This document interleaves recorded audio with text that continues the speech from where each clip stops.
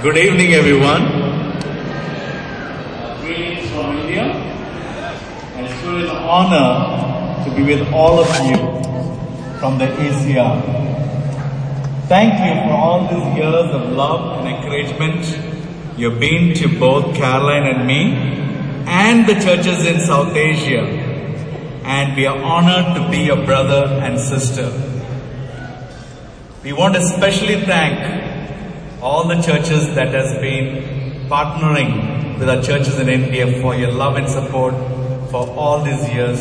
Thank you, Hampton Roads Church. Thank you, Richmond Church. Thank you, Philadelphia Church. Thank you, Baltimore. Thank you, Montgomery County. Thank you, Greater Frederick Church. Also the Detroit Church and Indianapolis and Grand Rapids Church and all the UK churches. Thank you for your love and encouragement for all these years. The title of my lesson is Now. No other way. So before I preach, I would like to share a few things. My wife would like to share some good news and some information about India and our region. So, first we'd like to introduce our family. So we have 3 adults, all grown-ups. They're all working. Natasha, Joshua and Tanya.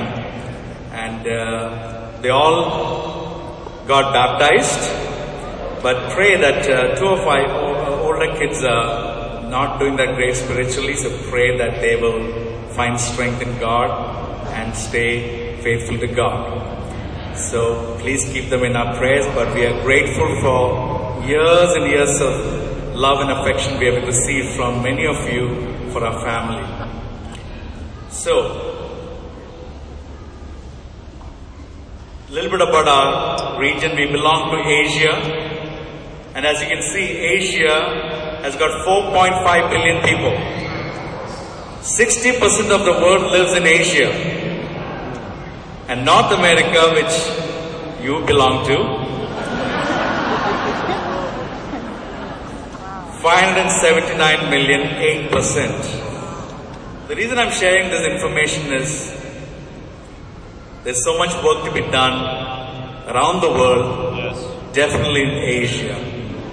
And what you do to support the work in Asia is a big blessing. You're blessed abundantly in America, and we are blessed because you're blessed. Because we can start new churches, send out new mission teams, support our workers, and see the churches grow and multiply.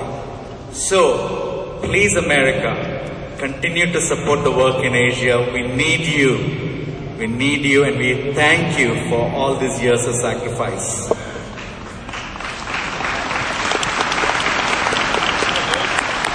This is the map of South Asia, and you can see we cover many countries, and you can see the population in our part of the world. India alone is 1.3 billion people. Pakistan is 185 million. Bangladesh 158 million. Afghanistan, we don't have a church, 31 million. Nepal 28 million. Sri Lanka 21.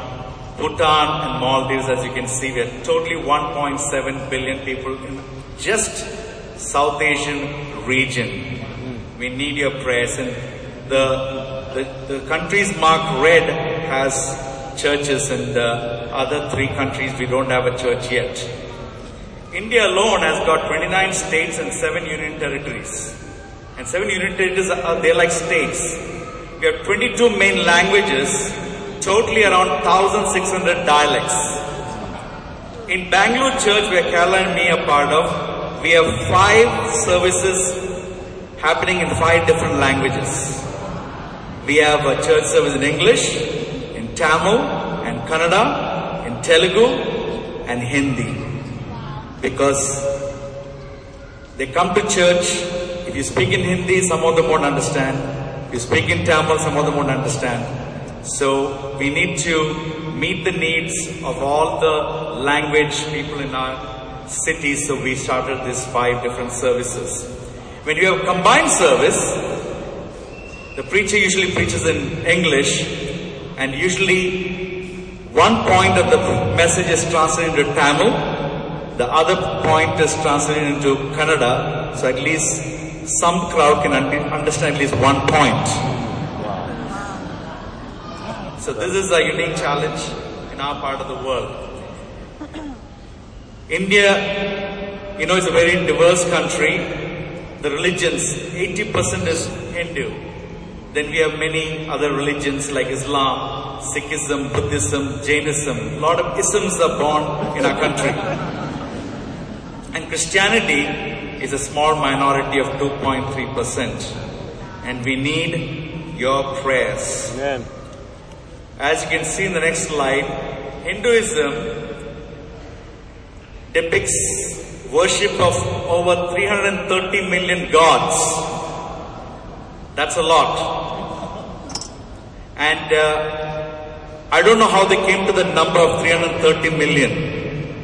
It's a lot of counting that had to be done. But it's true. Everywhere you see temples, everywhere you see idols being worshipped. Every family has their own family deity. And it's a very complex religion. And amazingly, in India, more than 50% of our Christians are from Hindu background. They converted from Hinduism to Christianity. So it's amazing to see what God has done, even though most of the country is Hindu. I want to share about South Asian churches.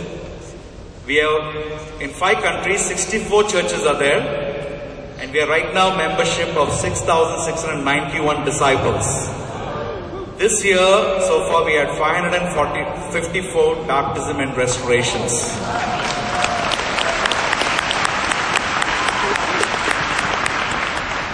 The churches are growing. In the last 8 years, it's been continuously growing every year. But we need to grow more because we are still a small drop in a big ocean.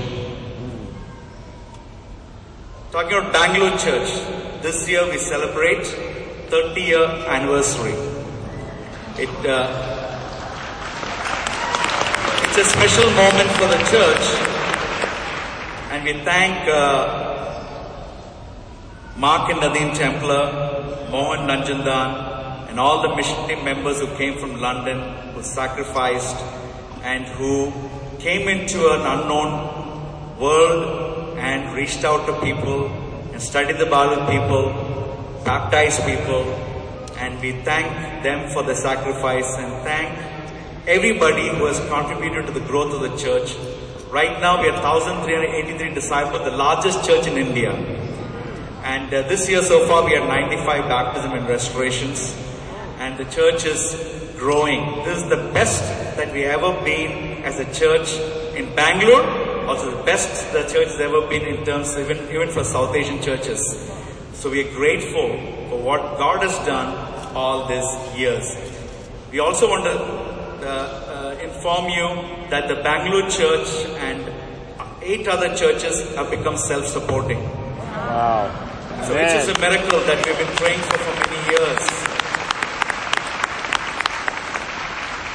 And we thank God that you have set an example and you also pushed us to that direction. I thank the leadership of Ed and Deb and Mike Fontenot and Tess Fontenot and the elders here. You all have encouraged us to move in that direction. God has blessed the churches. And we thank that God that we are able to be self-supporting, and that doesn't mean that we don't need your support anymore. These churches don't need your support. For the rest of India, we need to evangelize. We have to evangelize Bangladesh, Sri Lanka, Pakistan, Nepal, and we need you to keep continuing to support us. Amen. So, some more good news, my wife will share. Good evening. It is such a joy for me and Dinesh to be able to be here with all of you. And we are just so excited to be part of the ACR. Amen. Want to say a big thank you for all that you do to support the work in South Asia and to help advance the gospel in that part of the world. God is doing amazing things in India and all the other surrounding countries that's part of South Asia. I would like to share some news about the church in Pakistan. As you are all aware, there's a lot of danger that happens in that country. And, we have 4 churches there with 350 disciples. Just last month, the Lahore church with 200 disciples had an invitation service and they brought 500 people to church. In spite of all the dangers and hardships that they face, they're still so evangelistic and so fired up to share the gospel. You have heard of the bombings of other church meetings in that country. And because of that, our church in Pakistan have to find protection and they had to organize their own security, which means that when you come to church, you are ushered in by someone with a gun and metal detectors. Because the government has not provided any protection for these churches and the church themselves have to take care of this. And coming to church itself is very dangerous. But in spite of all that, the disciples are so fired up. They share their faith. They come to church with their families and the children in spite of the danger that they face. Yeah. They have to count the cost just coming to worship on a Sabbath day. And, God is blessing their work amazingly. Shakil and Poonam lead the church there and they're doing a great job. I also would like to share about Sister Meena.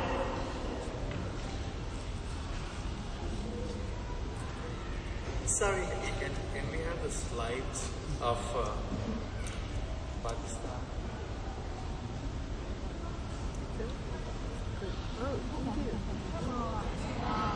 That's the Pakistan church. Next slide, please. That's the security that Callum was talking about. They had to hire gunmen to protect our people when they come to church. So ushering is with high security guns.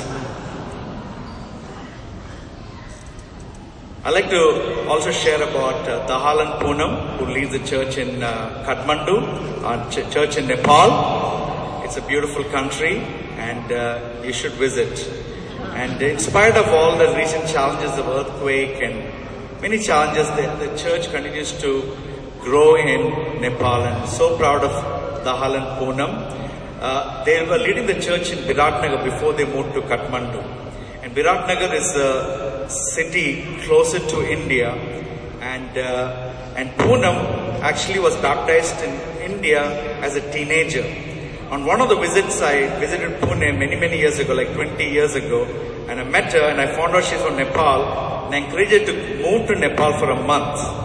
She never returned back because she married Dahal and that was it. She stayed there and they became the church leaders of Nepal, all the churches in Nepal. Biratnagar is a city, there's a lot of snakes and Poonam hates snakes. And for 2 years they led the church there and they grew the church. But very often they will find snakes in their house. And she always would complain to me saying, "Bro, tell my husband to move out of this place full of snakes here." And but Dahal was like, "We didn't evangelize Biratnagar." Last year, unfortunately, she got bitten by a snake. And she came back. She miraculously survived. Nothing happened. But she said, "Now I have no fear of snakes." And they moved to Kathmandu. And the very first thing, when she was driving in Kathmandu, the first thing she saw was a snake in Kathmandu. So snakes don't seem to be leaving Poonam's life. We're so proud of them. They lead the church in Kathmandu. The Kathmandu church is a growing church. I want to share about Colombo. Prem and Aruna lead the church in Colombo. And it was led recent before them, David and Nadia, sent from here. Thank you for training them and sending them there, doing a great job. And Colombo Church is a great church. and it's a growing church. And Prem and Aruna was not getting visas because Indians don't get visas. So they're trying to figure out, how do I stay back in Colombo, in Sri Lanka, to get a visa? So they approached many ways trying to find, maybe start a business, start something. Finally, they found a Catholic theology college and they enrolled themselves in the Catholic Theology College just to get the visa. You got to do whatever it takes to stay as a missionary and to be an evangelist in any part of the world. So they are there and they got a visa for next 2 years. So praise God. Amen. Also, we want to thank God for Amir Khan. He's a brother from baptized in Colombo. He's from a Muslim background, and he and his friend studied the Bible and got baptized. They went through intense persecution, and now Amir Khan is an intern in the Colombo church. He is preaching the gospel and making disciples. Amen.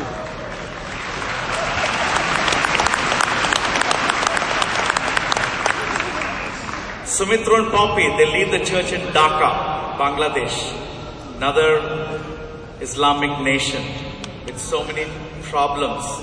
But they do a great job. They both came down to Bangalore to join the School of Mission.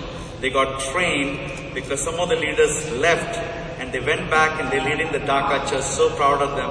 And the Dhaka church is continuing to grow by God's grace. Finally, I want to share about the School of Mission. It was established in January 2012. Thank God for the Beam Mission Fund. And we're able to recruit brown sisters who want to serve God. Because till then we didn't have an opportunity, we didn't have the finances to start something for young interns we trained. So since 2012, the School of Mission has been running and we have been supported by the South Asian Mission Society as well as the Beam Fund. So we have had 24 graduates so far. 20 of them are employed in full-time ministry all over South Asia. 3 of the countries around us are led by School of Mission graduates, and 4 other churches in India are led by this School of Mission graduates. So we praise God that God is using this mission school to train young people to dream great dreams for God and be useful to advance the kingdom of God. Finally, the story I'd like Caroline to share. Yes, I'd like to share about this girl Meenu. When she came to church, she was not 18 years of age, and she was invited on campus by her friend who is a disciple. She started coming to church and was very interested in studying the Bible. But there was a problem. In India, we cannot convert anyone who is under 18. And she is a tribal girl, and there is a law against converting tribals. You can go to prison for 3 years and also pay a fine. But this girl had a very notorious background, and so she was very interested in the message of the gospel. She started coming and studying the Bible, and halfway through her education, her parents told her that they couldn't support her education. So she decided to move into her friend's house, and she started working as a domestic help so she could stay in the city and continue to study the Bible. So we waited for her. She was there in the city coming to church for 3 years and studying the Bible until she decided that she wanted to be a disciple, and the church leaders were very nervous about converting her because of this law. And they called us, they took advice from us, and we decided that probably we would just convert her without letting her family know, so she could be safe, and the church, they could be safe as well. So on the day before her baptism, she was so fired up and she was so excited about her repentance. She had a lot of questions about forgiveness. She wanted to know if God would really forgive all the things that she did. And she was just so excited about making Jesus the Lord of her life that she herself went and spoke to her family about her baptism. The very thing that we were afraid of, but her parents gave her permission, they were okay. And just last week, she became a disciple in the church in Ranchi. God is doing amazing things with the youth. And I also want to share about Varsha. Varsha Pichimuthu just got baptized a month ago, and as a 20-day-old disciple, just 18 years old, she chose to take a gap year and go do a one-year challenge in Bangalore. And it's amazing to see how God is moving the hearts of the youth in India. So thank you for all your prayers, and thank you for all that you do to contribute to the work in India. God bless.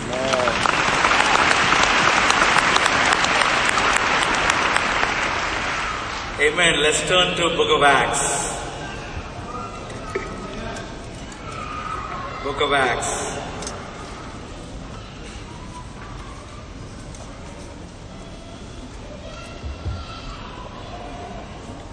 Chapter 4, but before that, just looking at Book of Acts.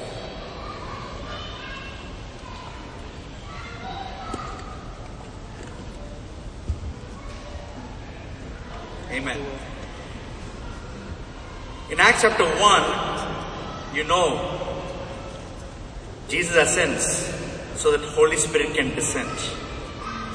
Jesus called the disciples in Acts chapter 1 verse 8 to be witnesses in Jerusalem and in all Judea and Samaria and to the ends of the earth. Jesus wanted a global movement. He wanted disciples to stay in Jerusalem first, work on the local mission, then go on to regional mission in Judea and Samaria, but he didn't want them to stop there. He wanted them to go to the ends of the earth. We are all about global missions. We start where we are, but we don't stay where we are. We keep moving. We keep preaching. We keep sending. We keep baptizing. We keep growing. We keep multiplying till Jesus returns. Jesus wanted that. So the disciples waited in prayer for the Holy Spirit to come. And the Holy Spirit came upon them. And Peter preached the first sermon on the day of Pentecost. And he laid the foundation of what it takes to be a Christian. That was his first sermon. He said in Acts chapter 2 verse 36, therefore let all Israel be assured of this. God has made this Jesus, whom you crucified, both Lord and Messiah. When the people heard this, they were cut to the heart and said to Peter and the other apostles, brothers, what shall we do? Peter replied, repent and be baptized, every one of you, in the name of Jesus Christ for the forgiveness of your sins, and you will receive the gift of the Holy Spirit. In verse 41 it says, those who accepted this message were baptized, and about 3,000 were added to the number that day. This was the way laid down by the Holy Spirit for someone to become a disciple of Jesus. This was the way that God intended for anyone to come into Christ.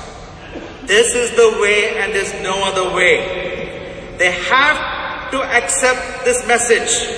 And the Bible says those who accepted the message were baptized. And what is the message? That Jesus is both Lord and Messiah. They could not deny either of them. They have to believe that He is both Lord and Messiah. And they needed to repent, and not just repent, but be baptized. And that too for the forgiveness of sins. So to receive the gift of the Holy Spirit, 3,000 were baptized. And the church was given birth on that day. And what a glorious day that was to see so many getting baptized at the same time. This new church, filled with the Holy Spirit and filled with the new heart, transformed by the Holy Spirit and forgiven of their sins. They met daily and they sat at the apostles' feet, learned. They ate together. They prayed together. And what was the result? They had daily baptism. The scripture says the Lord added to their numbers daily. Isn't that what we dream of? That every church grow daily. Come on, Dinesh. That's what the Bangalore church needs to do. We only 95 baptisms and restoration. But that's not daily. But our prayer is that we do daily. There was a time, many years ago, in 93 or 94, I remember we came close to having daily baptism. We had 320 baptisms in 1 year. If God can do it then, God can do it now. What about your church? How is your church doing? And what is your role in your church? What is God doing through you in your church? What's God's plan for you? Are you just there just to be a member of the church? Or are you going to be an active, fire-up disciple like these disciples that you see in the book of Acts? Non-compromising, zealous, unafraid, bold, not scared to go and share their faith. It is scary to share your faith. Not every person is friendly. Not every person accepts your invitation. Not every person entertains your conversation. But that's what these disciples did. They were so filled with the Holy Spirit. They were so transformed. They just could not stay quiet. They wanted to go and share. And that is why God added to the numbers daily. Then in Acts chapter 3, we read about the man who was lame from birth, begging daily from those going to the temple courts.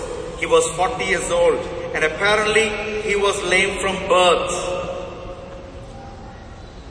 And you know what amazed me is that he must have been there when Jesus walked into the temple courts many times. He must have been there, but Jesus chose not to heal him. Jesus doesn't heal everybody. Jesus doesn't do the miracles in the way we want it to happen in each of our lives. He chooses when and how. And sometimes we just need to wait for God's timing to be fulfilled. Like it happened in this man's life. Jesus didn't heal him, but Jesus had a plan. There will be a time when he will be healed. Peter and John heals him. And the first miracle recorded in the book of Acts done by the apostles. This is the miracle. So Acts 3 verse 9 I will read. When all the people saw him walking and praising God, they recognized him as the same man who used to sit begging at the temple gate called Beautiful. And they were filled with wonder and amazement at what had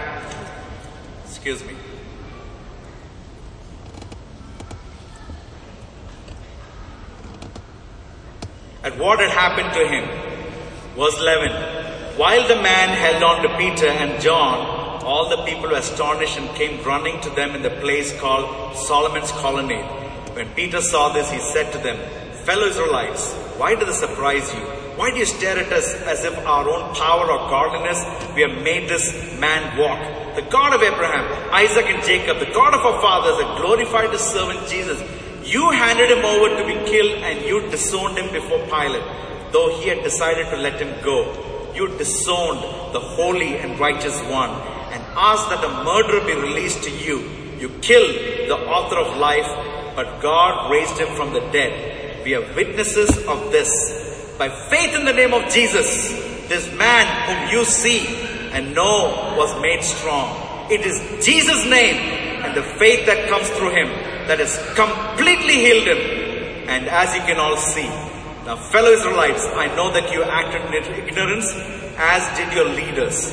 But this is how God fulfilled what he had foretold through all the prophets, saying that Messiah would suffer.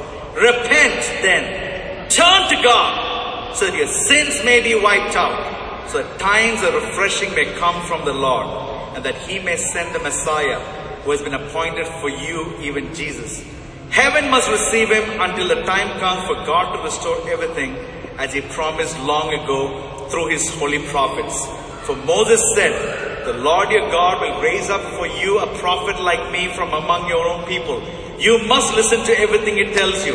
Anyone who does not listen to him will be completely cut off from their people. Indeed, beginning with Samuel.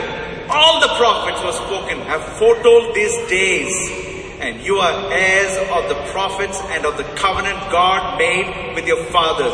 He said to Abraham, through your offspring all peoples on earth will be blessed. When God raised up his servant, he sent him first to you to bless you by turning each of you from your wicked ways. What is this? This is Peter's second message that he preached. And what is the message all about? It's all about Jesus. It's all about Jesus. He was so consumed with proclaiming Jesus. Every opportunity he had to talk about Jesus. It was burning in his heart. He says he's Lord. There is no other Messiah. There's no other prophet. He is the prophet. Jesus is the Messiah that you've been waiting for. He is telling the people. Moses talked about the prophet. From Samuel and all the prophets, they all pointed to Jesus Christ. Jesus is the offspring that God told Abraham about, that all the people on earth will be blessed by. And so, brothers and sisters, repent and turn to God. So his sins may be wiped out. So times of refreshing can come from the Lord Jesus. Amen, church. It's all about Jesus. There's no other way. Jesus is the way. That is what Peter is again and again confirming through every message that he preached. That there's no other way. Jesus is the only way. He challenged people to repent. He challenged people that you must listen to everything he tells you. He exalted Jesus above everyone on the face of the earth.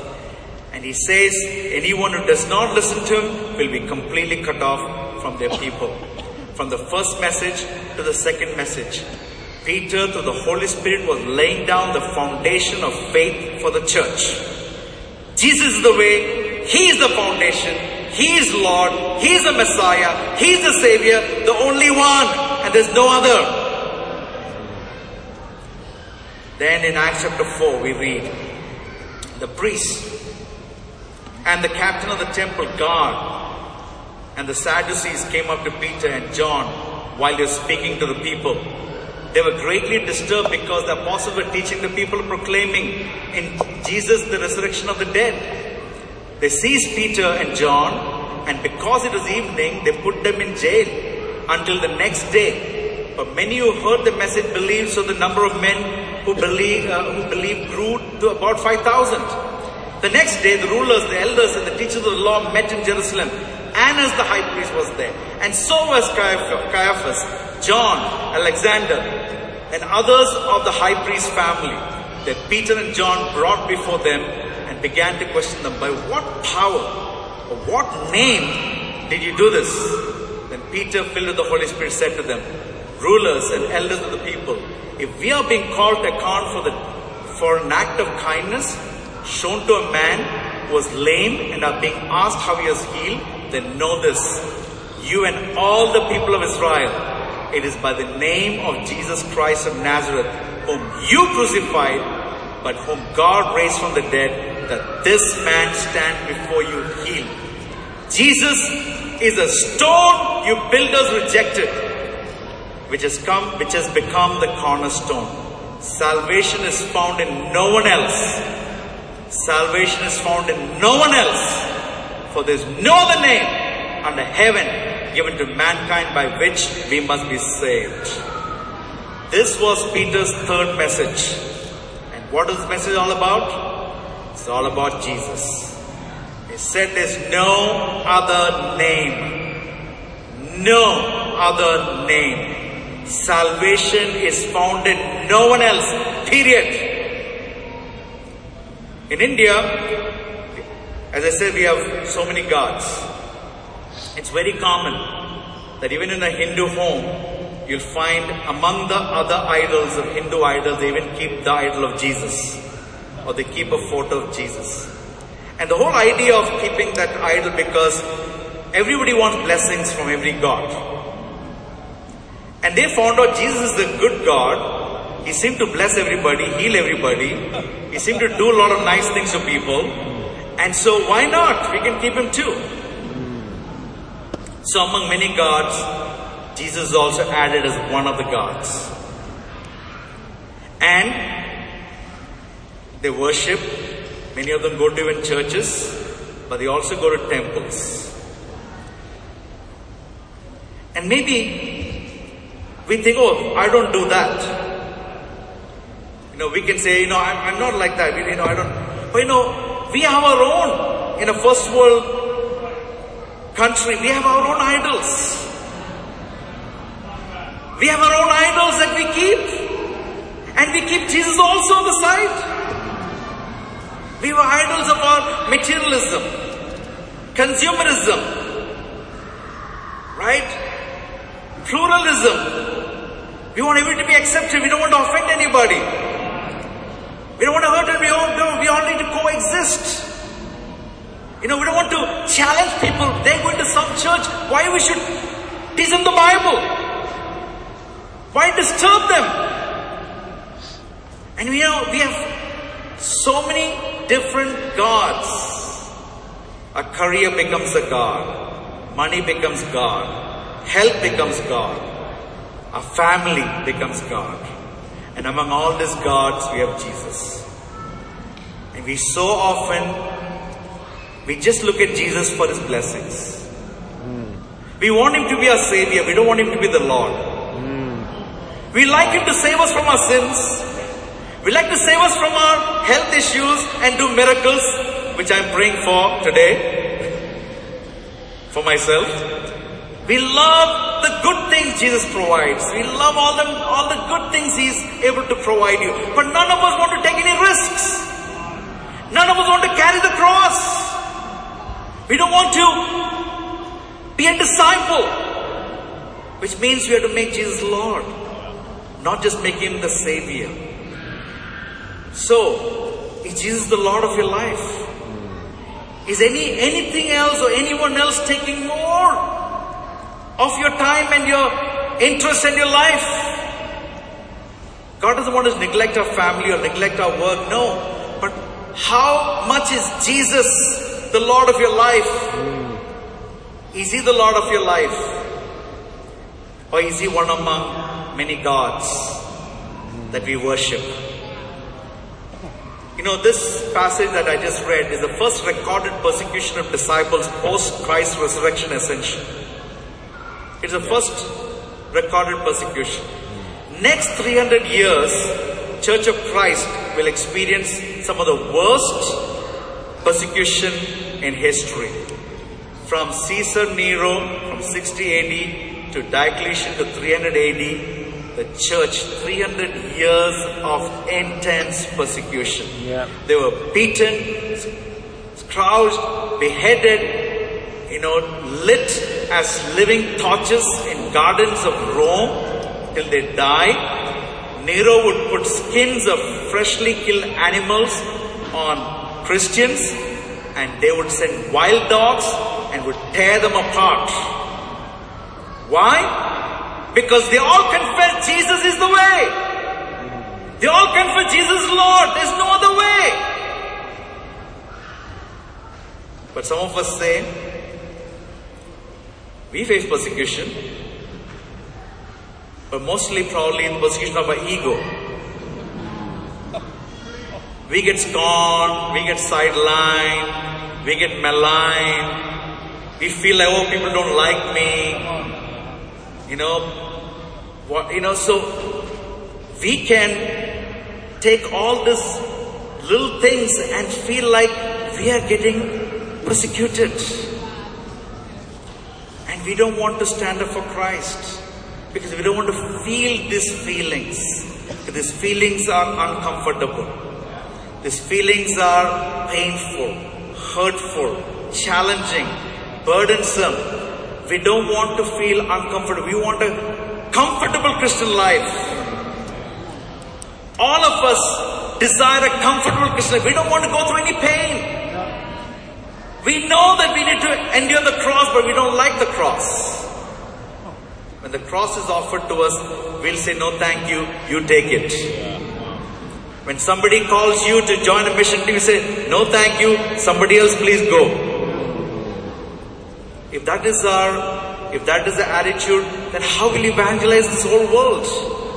How will we spread the gospel to the ends of the earth? Jesus doesn't want us to stay in Jerusalem. Jesus wants us to get up, go to another part of the region if you're not able to go to the ends of the earth. And some of you need to go to the ends of the earth. Amen. Just like many missionaries came to India. We thank God for the Boston church that sent out the Bombay mission team.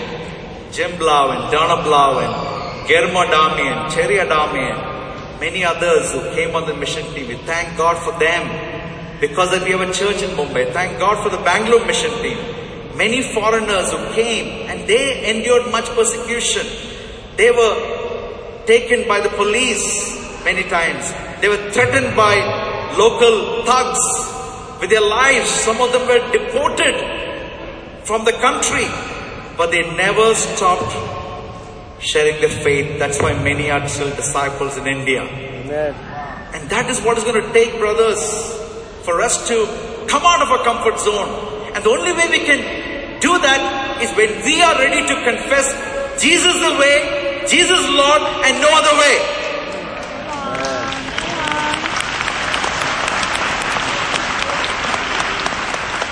I love the young people of our church. They are the spark, they are the light for all those older guys, who are getting old like me. And we love the young people. I love the campers and the singles in our church. Our singles average age of our singles is like 26 or 28. We have 200 singles in Bangalore church. We love the singles. A few years ago, they were a neglected bunch. How did you know? We went to the singles ministry. Cal and me decided we started looking at the demography of our church. We had 2 baptisms for 200 singles 1 year. We knew there's something wrong. We organized a leaders meeting. Out of 200 singles, 7 turned up to leaders meeting. We only had 7 single leaders in our church. We decided that we need to do something radical. We organized a single leaders retreat. Only singles are allowed to come to the retreat. Because I wanted to see that we need to encourage the singles. 80 singles turned up to the leaders retreat.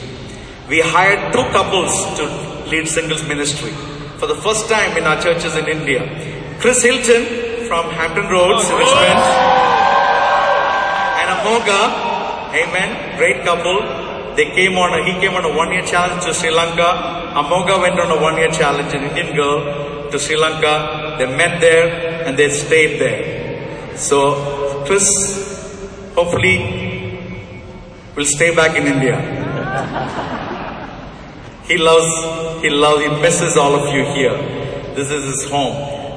We hired Chris and Amoga. We hired another couple, Russell and Cook. Since then, singles ministry started multiplying. The first year we had 12 baptisms. Next year there were 22 baptisms. Why? Because young people can make a big difference. We need to give attention to them, challenge them, inspire them, call them to repent, and call them to make disciples. But I must also say, young people, your generation is way soft on yourself. You like your individual time, the me time. You heard of the Me Too movement? That's how it's happening. Me Too. Okay, we all are trying to meet our needs first. And I want to encourage you. Many of you are young people here. Campus, teens, singles. Go on a 1-year challenge. Amen. Go on a mission team. Come to India. Come to Nepal where the snakes are. Sorry. That was a bad advertisement. Beautiful beaches in Sri Lanka. Beautiful mountains in Nepal. Mount Everest. Okay. Pakistan, I would not encourage you to go.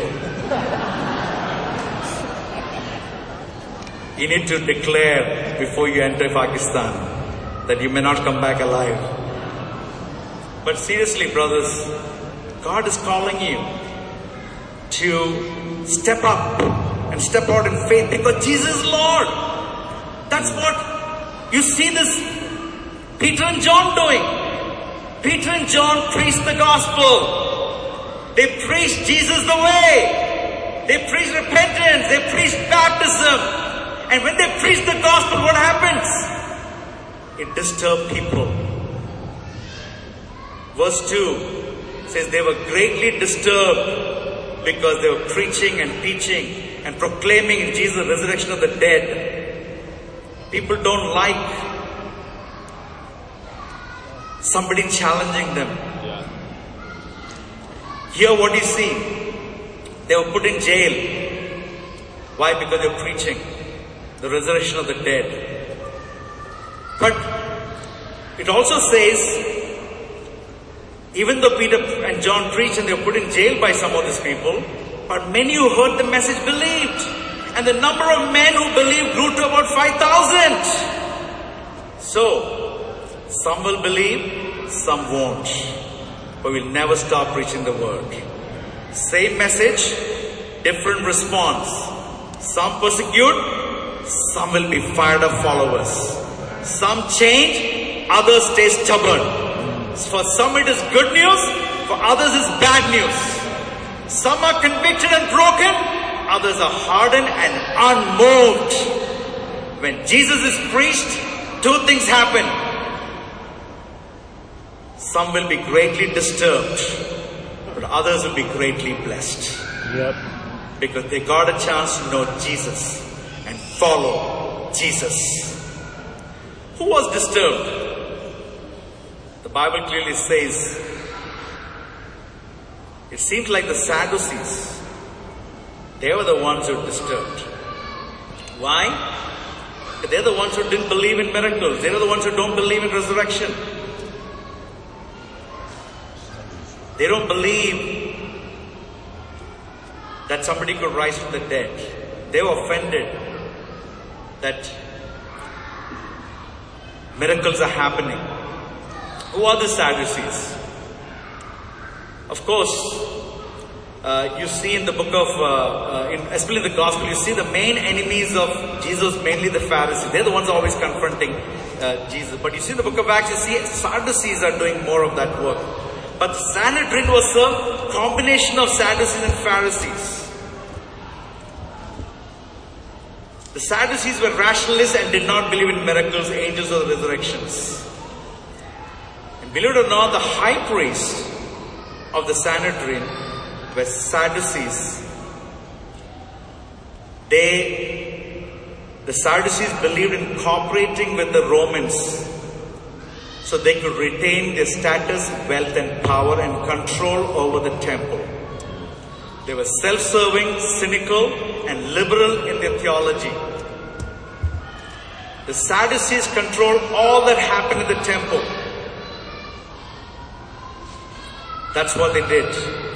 And they were not happy that this miracle has happened because everybody could see this man who was lame for 40 years, begging for all those years. They would have seen him all those years. They walked in the temple courts, but they could not deny this miracle happened. It is one thing to read or hear about a miracle report. It's quite another to see the miracle standing right there in front of you like this man was. And you would think at this point, the most logical step for the Sadducees would have been to admit they were wrong in their anti-supernatural bias, repent of it and join the church. Right? But that's not what they did. They plotted and schemed. And who was Peter facing? He says that the next day the rulers, elders and teachers of the law met in Jerusalem. And who was there? Annas the high priest was there, and so was Caiaphas and others of the high priest family.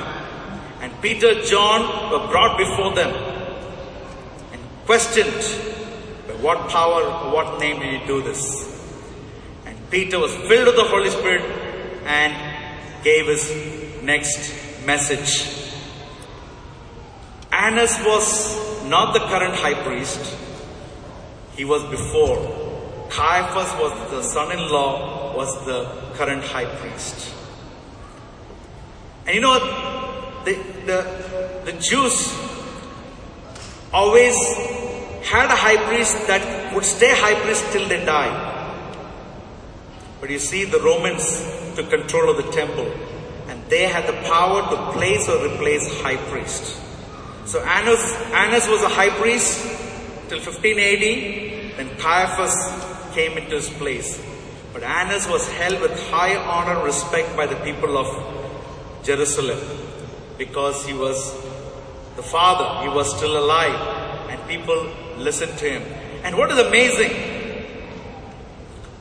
Peter standing before the very same group that Jesus stood before as an under trial.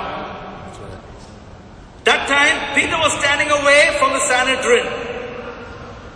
And Peter was warming himself outside the courtyard and denying Jesus. Now the same Peter standing before the same bunch of rulers. And Peter, you can see, was a different man. He was filled with the Holy Spirit. He was transformed. Instead of being scared and denying Jesus, he's proclaiming that Jesus is Lord. And he is unafraid, unashamed of his new faith in Christ. And he laid it out. He challenged this high priest. And he said, he put the accusation back on them. In verse 10, it is by the name of Jesus Christ of Nazareth, whom you crucified,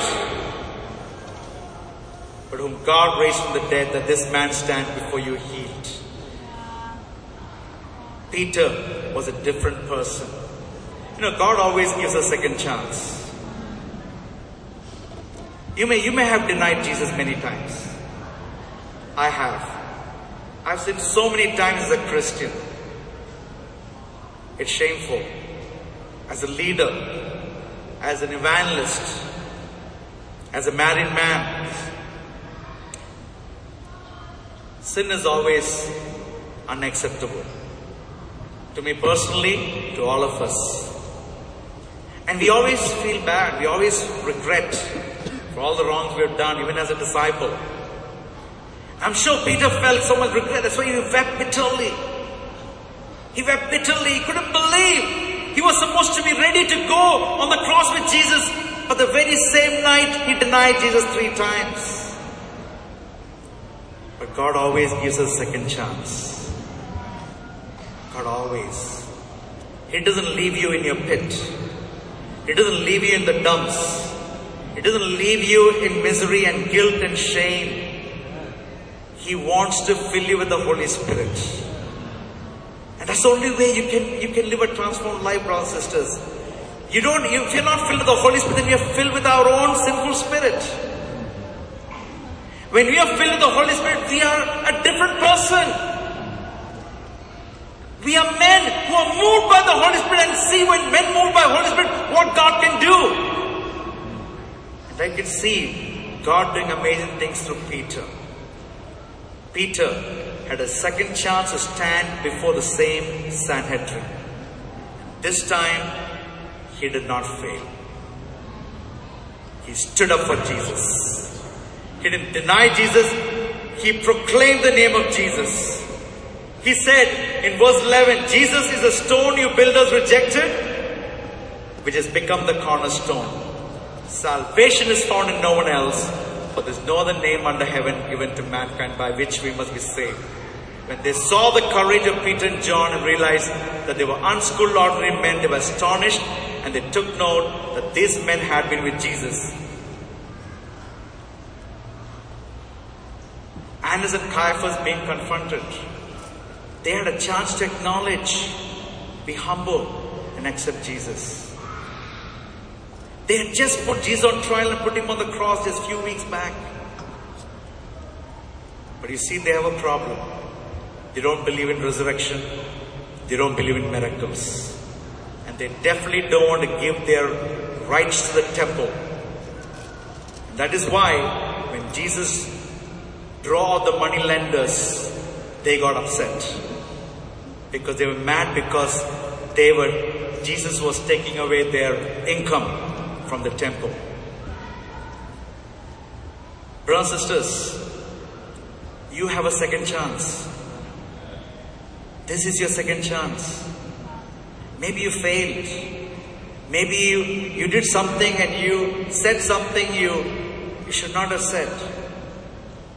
Maybe you fell. And maybe you're feeling so discouraged that God can never use me again.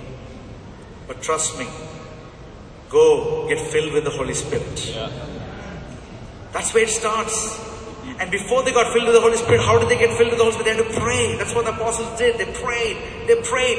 That's how you get filled with the Holy Spirit. Go, sit at the feet of Jesus.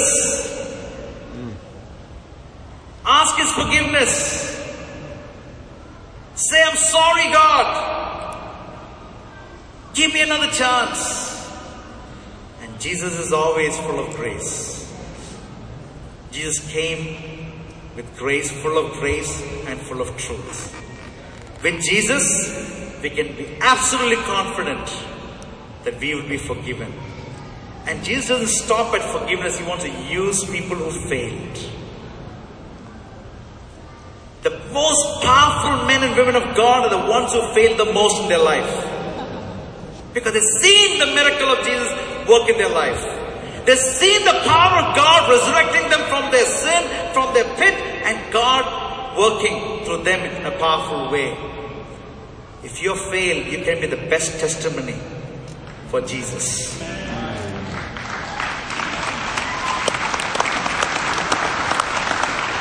Every one of us here is a testimony of Jesus' miracle. Every one of us. If you don't believe in miracle, just look around. I don't know how many people are there. There is probably 3,000, 4,000 people. Every one of us sitting here is a miracle. It is life transformed by the power of Jesus and through His Holy Spirit.